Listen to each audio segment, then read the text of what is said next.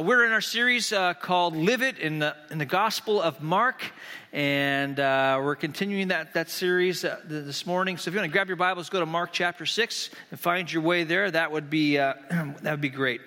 As you find your way there, just to tell you the story from our family, years ago when Trina and I and the kids were living in Hong Kong, we had sort of this favorite place to go that was on the mainland in China. In fact, when friends from out of town would visit, we would love to take them there. It was actually in the town of Sumjun. When you get on this train in Hong Kong, you go for a bit up into China, and you get off in Sumjun. You walk past the shopping malls, you walk past the crowds of people. And we made our way, about a half-hour walk from the train station, we made our way to an abandoned parking garage. This abandoned parking garage, 7 stories tall. We'd go there with our kids and with friends, and we'd get in the elevator, take the elevator to the top floor, get out on the 7th floor in this abandoned parking garage. And there on the 7th floor of this parking garage was a small business that rented go-karts. And the go-karts, you had this abandoned parking garage all to yourself. Now, every time we brought someone from the U.S., they'd look at these go-karts and they'd have that look in their eye like, is this safe? And we'd always respond by, no, not safe, but very fun. And because these go-karts, they would go somewhere around 35 miles an hour. And we'd have, our whole family, we'd have friends, and we'd be zipping all around this parking garage, and there'd be tires piled up on turns. And I think they actually sprayed some silicone or put some oil down because you would slide, you'd spin out, and you'd hit the tires, and then you were fair game for the rest of the family because they would come and just collide with you. And when we were done with that day in the parking garage and we're on the train going back home, I mean, there are stories being told of near misses and collisions and how many times you've laughed mom. And we would just talk about that all the way back. Our kids loved it. And when we were coming back to the U.S., my youngest son, Cal, we did these 12-year-old trips with our boys and our girls for some significant conversations in their life. And it was Cal's turn for a 12-year-old trip. And he chose Disney World. And we went to Disney World, and they had go-karts there. And his eyes lit up when he saw the go-karts because they looked very safe. And they were painted nicely, and yet when he got in the car, he was significantly disappointed because they didn't have the zip that the go-karts in China did. You didn't go from 0 to 40 miles an hour like in seconds. You went from like 0 to 3 miles an hour in 60 seconds at Disney World because all the power of the engine that was in that go-kart was governed. It was limited with this safety device called a governor. This safety device that would limit your speed. You could only go so fast on these go-karts. China, go as fast as you want. Back in the U.S., great-looking go-karts, but limited power. I want to talk to you this morning about us being in relationship with an all-powerful God, an almighty God, and yet being in a relationship with Him, and in some ways, what we have done is we've taken God and we've limited His power and His activity that can be expressed in our lives. That there are ways that in our Christ life, as we follow Him, we can actually put a governor on Him and try to control. Actually, we can actually keep His full power from being released in our lives. I'm going to show that to you from Mark chapter 6. Look in the first 6 verses of Mark chapter 6 and how that happens. And as we talk about this, I want to remind you and I that we are in relationship with the Almighty God, the creator and sustainer of the universe. We are in relationship through Jesus Christ with the God who parted the Red Seas, who brought water from the rock, who fed His children in the wilderness with manna, who sent His Son out of love in the season that we're celebrating right now, Advent season. His Son who ministered, who healed incurable diseases, who set the oppressed free, who taught with authority. You and I are in relationship with an all-powerful God. But what ends up happening is oftentimes His power is not released in our lives because we limit Him. God is limited. I want to show you that from Mark chapter 6. So if you go there, if you're there already, I want to read the first 6 verses of Mark 6. I'm reading from the New Living Translation. If you didn't bring a Bible with you, you'll find one in the pew rack in front of you. Page 1582, you'll find this passage, this short passage. Mark 6, verse 1, Jesus left that part of the country, returned with his disciples to Nazareth, his hometown. The next Sabbath, he began teaching in the synagogue, and many who heard him were amazed. They asked, where did he get all this wisdom and the power to perform such miracles? Then they scoffed. He's just a carpenter, the son of Mary, and the brother of James, Joseph, Judas, and Simon. And his sisters live right here among us. They were deeply offended and refused to believe in him. Then Jesus told them, a prophet is honored everywhere except in his own hometown and among his relatives and his own family. And because of their unbelief, he couldn't do any miracles among them except to place his hands on a few sick people and heal them. And he was amazed at their unbelief. Up to this point in the Gospel of Mark, Jesus has been traveling through Galilee. He's been going to different villages. And when he would go into a village, he would go and teach in the synagogue. And when people heard him in the synagogue, they would be amazed. And they would be drawn to him. In fact, we've read several times how crowds pressed in around Jesus. And they brought with them, the crowds brought with them their sick, the lame, those who were demon-possessed. And they lined up to have Jesus just speak a word, to touch and heal and set free. And this happened again and again and again. And Jesus is now coming home to Nazareth, his hometown. And he's doing the same thing. He comes and he teaches in the synagogue. And once again, the people in a Galilean village, happens to be Jesus' hometown, Nazareth, the people in that village are amazed at Jesus and his teaching. Yet in Nazareth, what we have is not amazement that leads to honor and to coming to Jesus. What we have in Nazareth is amazement that leads to analysis, to questions, and actually to pulling away from Jesus. And it's all rooted in this idea of unbelief. I mean, you got to get this. Jesus was totally willing to heal, to set free. He was totally willing to encourage. He's done it all around Galilee. And when he comes to Nazareth, it's not that he's not willing to heal or to set free. It's not that he would not. It was that he could not. He could not heal because of their unbelief. And so Jesus teaches and the people hear him teach and they ask the question, where did he get all this wisdom? What school did he go to? And rabbis would have gone to rabbinical schools. They would have followed mentors and they know Jesus. I mean, he grew up in that town and he didn't do the rabbinical school route. I mean, so where does he get this wisdom? And isn't he just a carpenter? Didn't he build some of the things we have around our village? I mean, literally, you could translate this as, isn't he just a construction worker? Isn't he a blue-collar guy? How does this guy, what kind of status, what kind of resume does this guy have? He's a blue-collar worker. And then they say, isn't he the son of Mary? You and I might miss the veiled insult there, but in that day, a son was always attached to his father. They should be saying, isn't he just the son of Joseph? But to say that he's the son of Mary is to bring up, to resurface this idea that Jesus had an illegitimate birth. That we don't really even know who Jesus' father was. I mean, he doesn't have the right track into ministry. He's a blue-collar guy. I mean, who does he think is in? And he's got kind of an illegitimate birth. There's a lot of questions surrounding his birth. And isn't he the brother of James and Joseph and Simon and Judas? And aren't his sisters among us? I mean, didn't we babysit this guy? Didn't we change his diapers? Didn't we go to school with him? We have this idea, this situation where familiarity breeds contempt.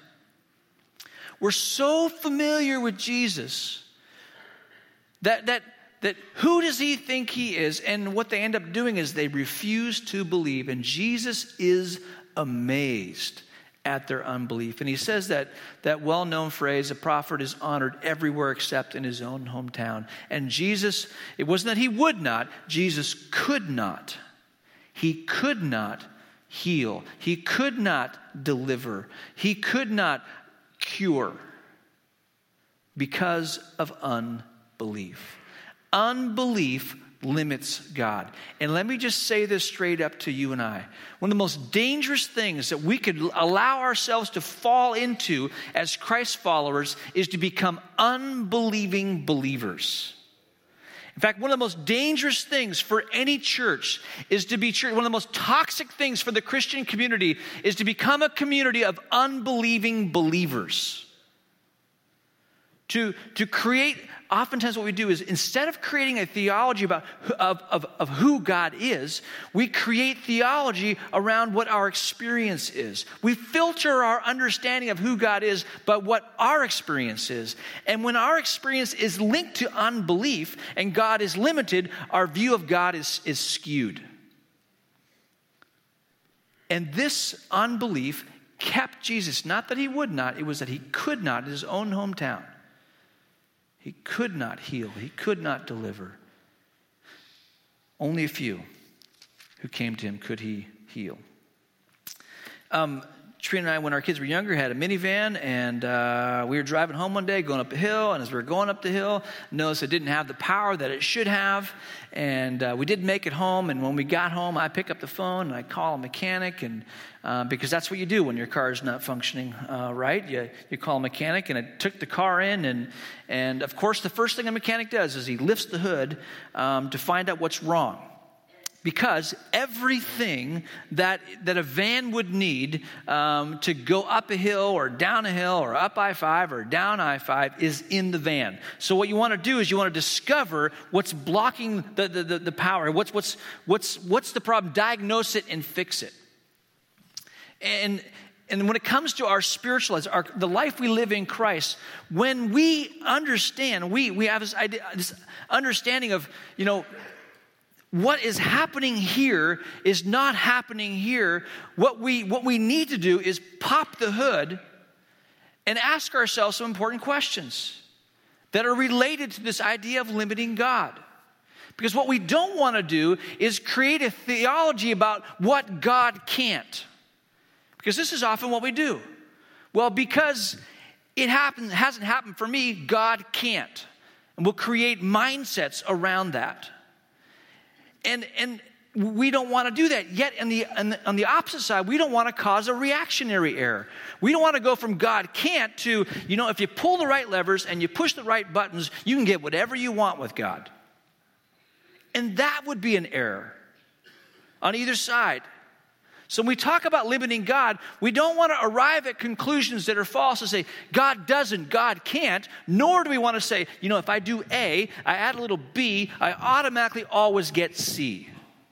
We avoid driving up both sides of those roads, but what we want to do is place ourselves in that position of blessability, to root out all unbelief so that when we bring our needs, when we bring our requests to the Father, the sovereign God, the all-wise God, it isn't a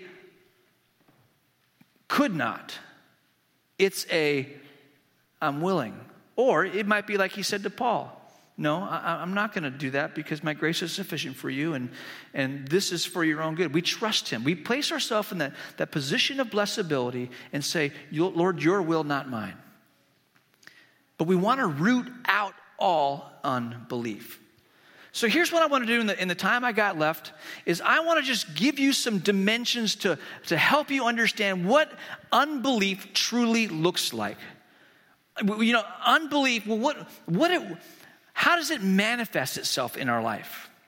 And I want to do that by looking in the Gospels at occasions in which Jesus highlighted people's unbelief. You ever read the Gospels and heard these statements in which Jesus says, "O ye of little faith"? You've seen those statements? There's actually 5 of them in the book of Matthew. And each of the 5 reveals a dimension of unbelief. In fact, that phrase, "O ye of little faith," is the same word for unbelief. So if we look at those 5 phrases, what we'll see is this is what unbelief could look like. This is what it, if you're wondering what is unbelief, we'll discover what it looks like. And as we look at it, I think your hearts will be encouraged. Mine has been encouraged because 4 out of the 5 times where Jesus says, "Oh, ye of little faith," he's not talking to people who are on the fringes of faith. He's talking to his closest friends, to his disciples. You know, the guys who should have faith. They're seeing it all.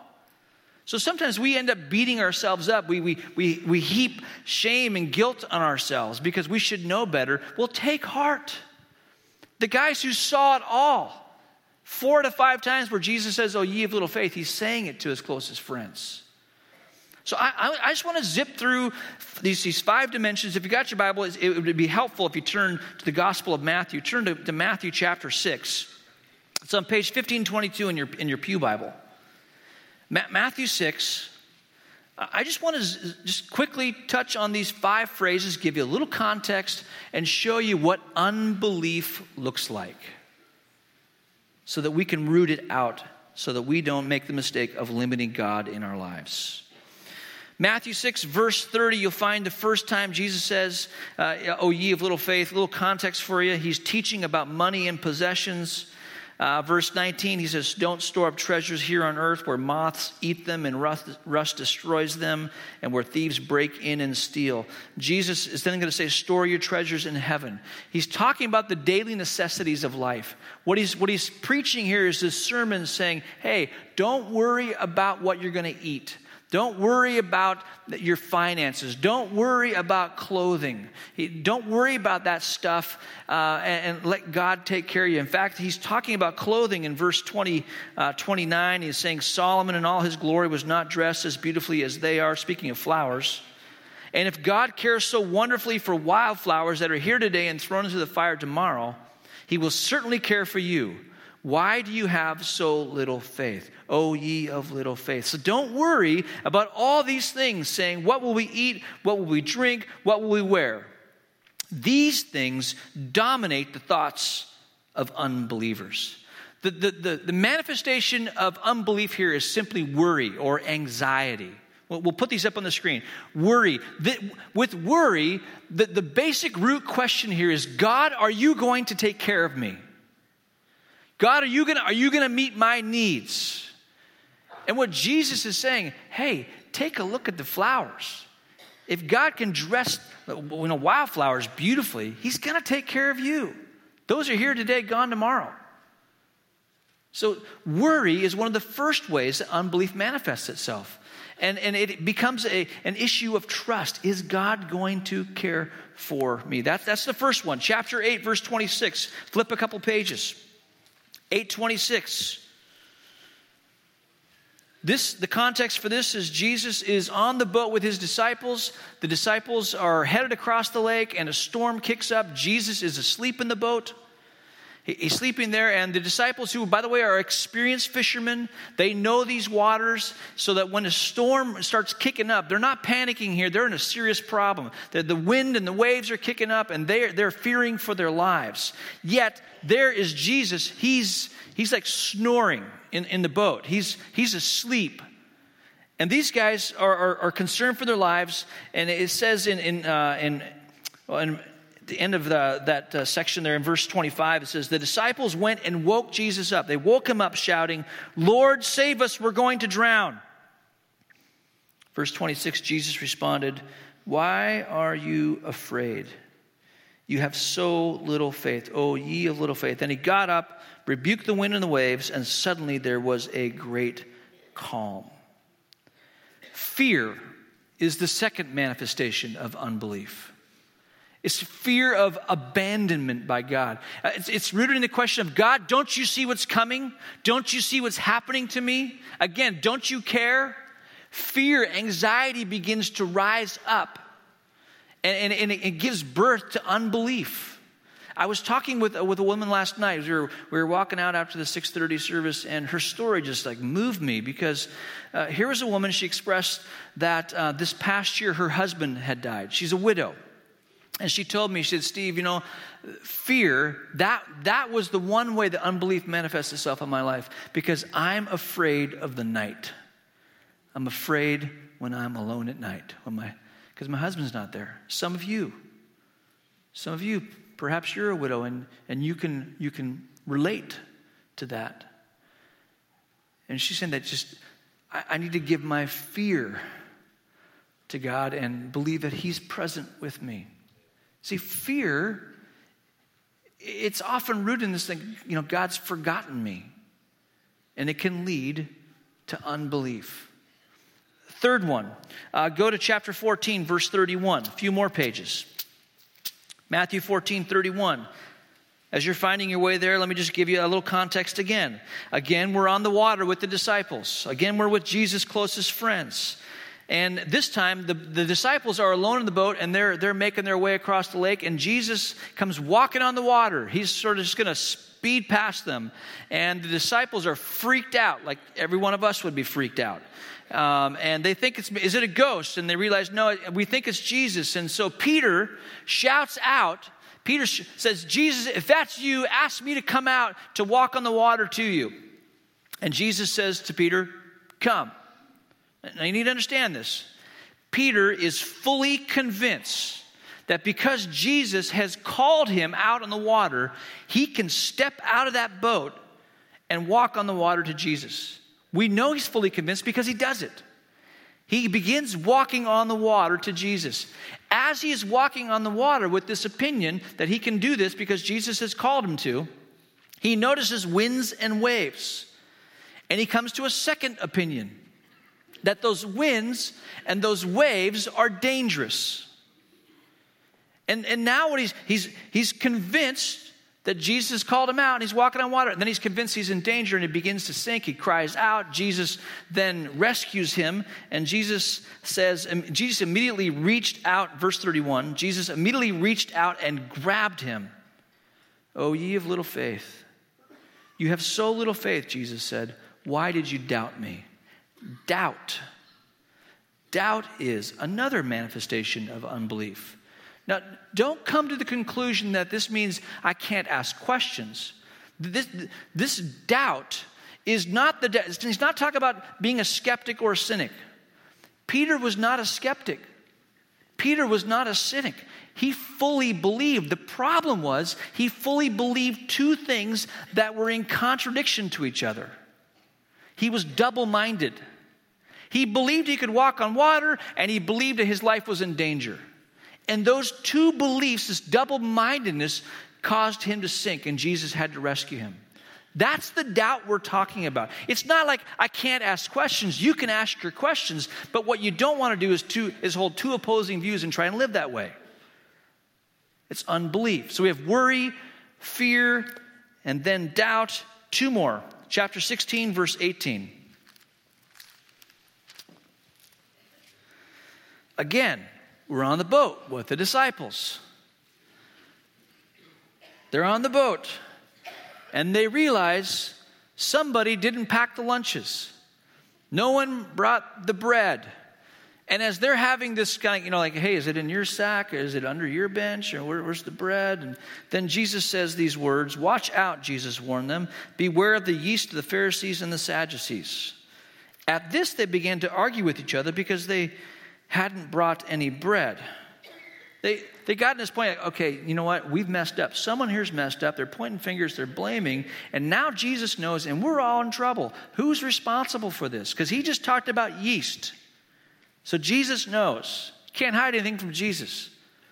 Jesus is listening to this conversation, and he interrupts them and says, "Oh, guys, I'm not talking about bread." In fact, Jesus ends up saying, "Oh, ye of little faith, you have so little faith. Why are you arguing with each other about having no bread? Don't you understand even yet? Don't you remember the 5,000 I fed with 5 loaves and the baskets or leftovers you picked up? Or the 4,000 I fed with 7 loaves and the large baskets of leftovers you picked up? Why can't you understand? I'm not talking about bread. So again I say, Beware of the yeast of the Pharisees and the Sadducees. What he's talking about here with the Pharisees and the Sadducees is beware of their teaching. It will infect you. It will influence you like yeast does to dough. The disciples have misunderstood him, and they think they're in trouble because there's no bread on the boat. And Jesus is saying, guys, don't you remember what happened last week? I fed 5,000 people with 5 loaves and 2 fish. I fed 4,000 people with 7 loaves. There's 12 of you. Don't you think if I can handle 5,000 and 4,000, I can handle 12? Don't you? So little faith. The issue here is forgetfulness. This is the manifestation of unbelief.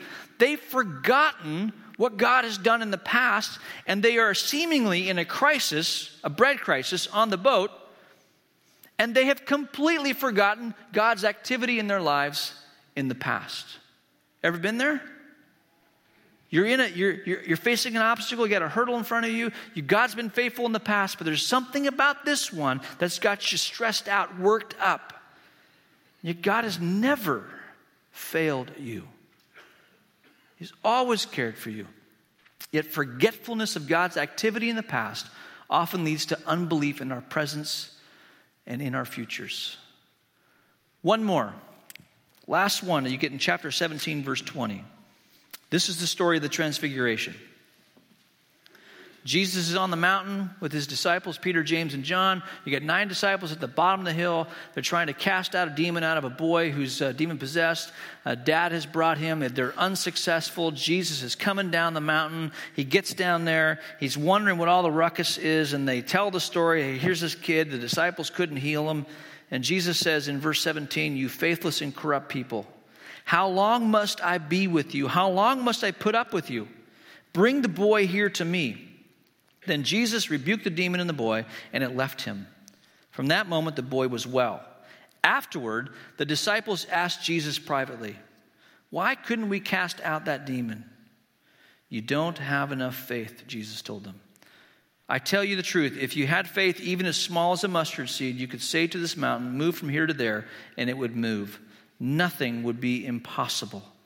In the other Gospels that tell this story, in fact, Mark tells the story in chapter 9. In verse 29, he adds on, this kind of evil spirit, this kind of spirit can only come out with prayer and fasting. Prayerlessness is, I would say, one of the ultimate realities of unbelief. Prayerlessness is saying, "God, I don't need you. I can handle this." It's a self-reliance.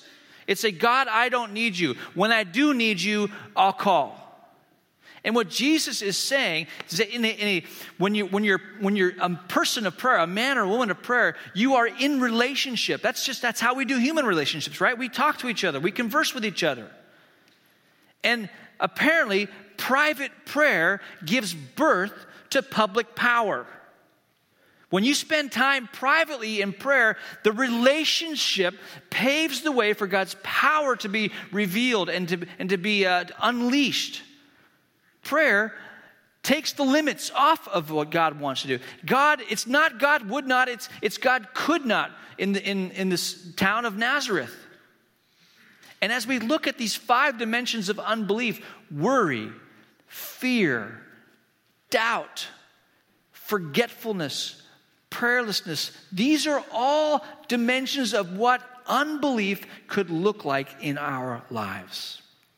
Now, the reality is, as you look at those 5 on the screen right there, not all 5 are going to be present in your life. But as I've looked at this in my own study and all weekend long, I can think of moments in my life where one of the 5 have definitely been present. It's not that we don't ever fall into this, or we don't ever are tempted to worry or fear or doubt or forget or be prayerless. But what we want to do is anytime one of these things manifests itself in our lives, we want to root it out. We want to root it out, not because we're pushing buttons and pulling levers to get what we want. It's so that we can place ourselves in a place of faith where God is not limited. So I just, in your own reflection and pondering here, Are one of those words on the screen a reality in your life today? Are you worried about something? Fearful about something? Tied up with two opinions? Forgetful? Maybe prayerless? If one of those words on the screen is a reality in your life today, how do you root it out? How do you root out doubt? How do you get rid of fear?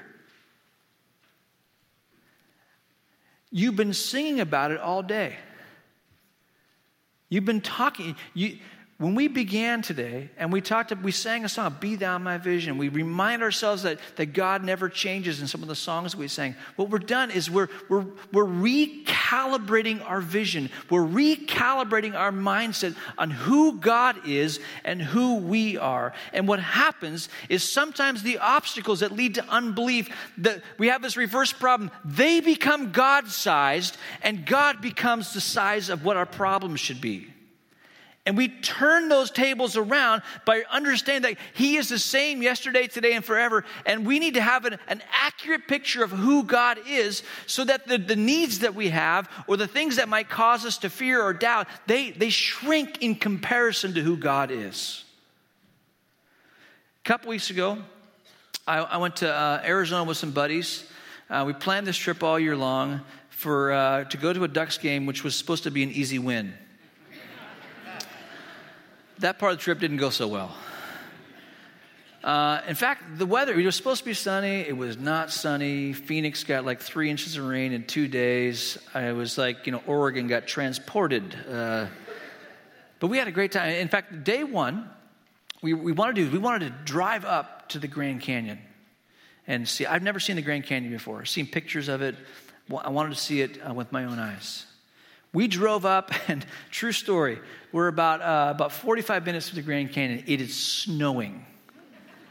And we're just, Lord, let there just be a gap so we can see the Grand Canyon. And we get out of the car, and the snow is going sideways. The wind is ripping, and it's cold. And we make our way there quickly because it looks like the clouds are lifted a bit. And we walk out onto this point. And my eyes see the Grand Canyon for the first time. The clouds were lifted off. And I see, and the word I like to use is awesome, but I heard that used for the turkey we had on Thanksgiving Day. So I can't use that word. It was like this, I was just awestruck. It took my breath away. I think I said out loud, oh my. In that moment, in the size, in the scope, and the beauty of what I was looking at, all else seemed so small. Even the ducks. It just seemed so small.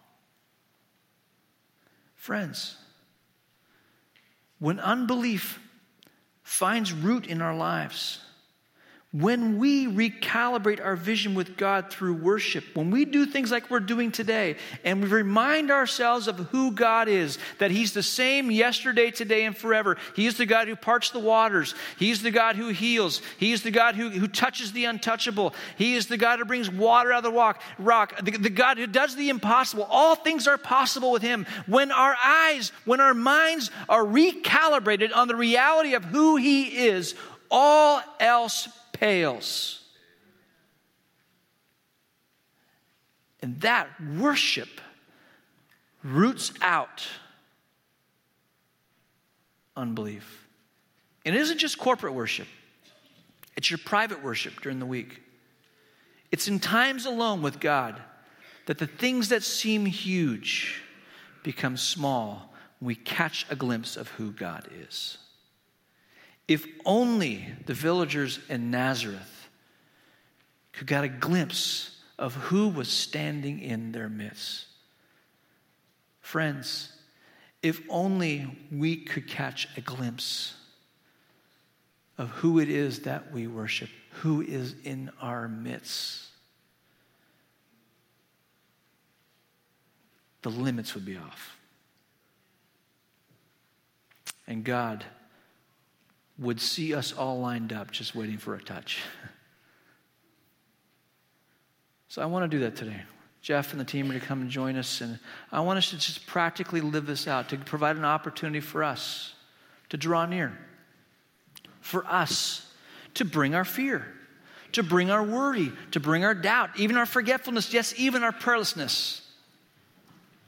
To bring all that, all these manifestations of unbelief, and bring it and place it at his feet, and ask Jesus to recalibrate minds and eyes so that faith would rise.